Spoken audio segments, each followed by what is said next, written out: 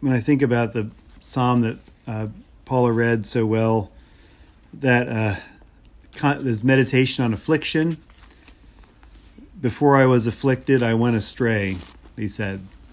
And then he says, it was good for me to be afflicted, that I might learn your law. And I'm not saying it's good for anybody to be afflicted, or myself included in that number. I prefer not to be afflicted.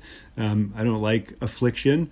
I never understood the craze of affliction T-shirts that hit the I guess the early 2010s. I'm not sure when that trend among young men was at its height, but it never made much sense to me. I'm not someone who enjoys affliction. And yet it is those things that have taught me who God was in my life. It's those things that have taught me who Jesus is for me. It is those afflictions that have taught me that the power of the Holy Spirit is in me. And so I too, with the psalmist, can say, it was good for me to be afflicted. And it is good for me to be afflicted. Not that I want that for me or for anybody else. But he is simply stating something that is one of the deep truths of the Christian faith, of the universe and everything, all combined. And so when Isaiah, who is calling God's people back to the land, he's talking about the restoration. There's joy in this, and there's also this apocalyptic vision. He says that the sword has come out of his mouth, even in his mother's womb, that the sword was formed in his mouth. Now, last time I checked, babies in the womb don't say a whole lot, and yet God is making this child to have a sharp sword. So you can be sure that he's not just talking about Isaiah here himself. He's doing what Isaiah often does, is to talk about himself and the Messiah who is to come. He is talking about something very short-term and also something very long-term.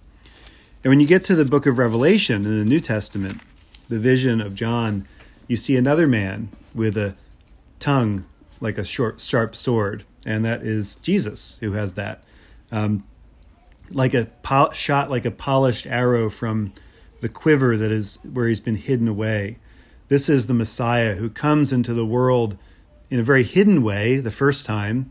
You would not have recognized Jesus as the Messiah walking down the street. You would maybe not even recognize Jesus as the Messiah if you heard him preach or teach.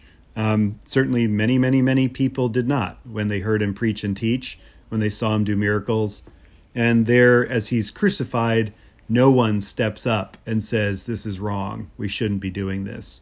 So you and I may not have been so perceptive then. He's a hidden Messiah in his first arrival.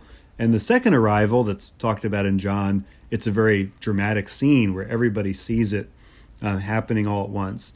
And so this being formed in the womb, I think humans are prone to nihilism pretty easily. We're prone to, when we're afflicted, to say, well, screw it all, it's over, I'm done.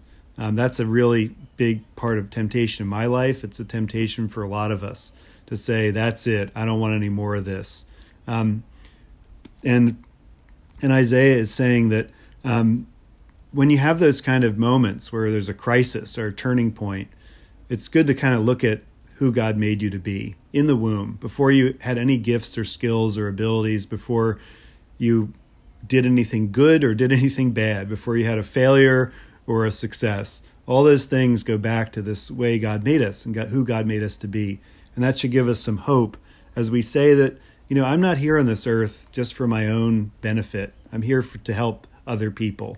And I need to know that and remember that every day.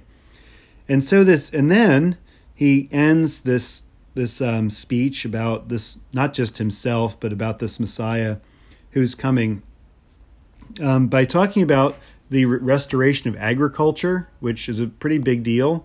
The whole human civilization depends on about 12 inches of topsoil, as someone said, that the ability to grow crops on the bare mountain heights is it will change the world. It'll mean that more people have enough food to eat, especially in that time. He says to the prisoners, come out. This Messiah is someone who releases prisoners. we ought to follow our Savior Jesus and say, is our prison system working? Is it working? Is it working in any way to help people change their lives? And if it's not, maybe we need to think about something completely different. Not to abandon the care of people that have committed crimes, but to help them find a better life. And this is the job of Jesus' followers, because Jesus, this Messiah, will come and set prisoners free. He's going to do that. And they're not going to hunger or thirst. And here I hear this echo of the New Jerusalem, where it says God will wipe every tear away from their eye, that the scorching wind or the sun shall not strike them down anymore, that we who are fragile humans, who are subject to the changes and chances of life, we're subject to hunger and thirst, we're subject to misery, we're subject to the scorching sun and the lack of water, we're subject to all these things that happen to human beings. And yet in that last day, when we are reunited with God in the fullness of that life that Jesus has called us to, all that is going to go away. We'll wipe every tear from our eyes. And there's a lot of tears in this life. I've been crying more throughout this inauguration season, and the emotional upheaval of a riot in our capital, and all the things that are happening for injustice in the world and around us, and even for what happened in the city of Austin yesterday afternoon, where a physician shot another physician and shot himself right here in our region.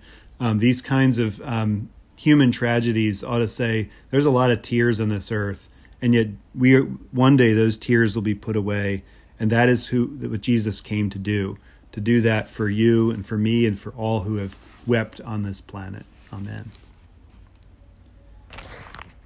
Let's continue with a canticle.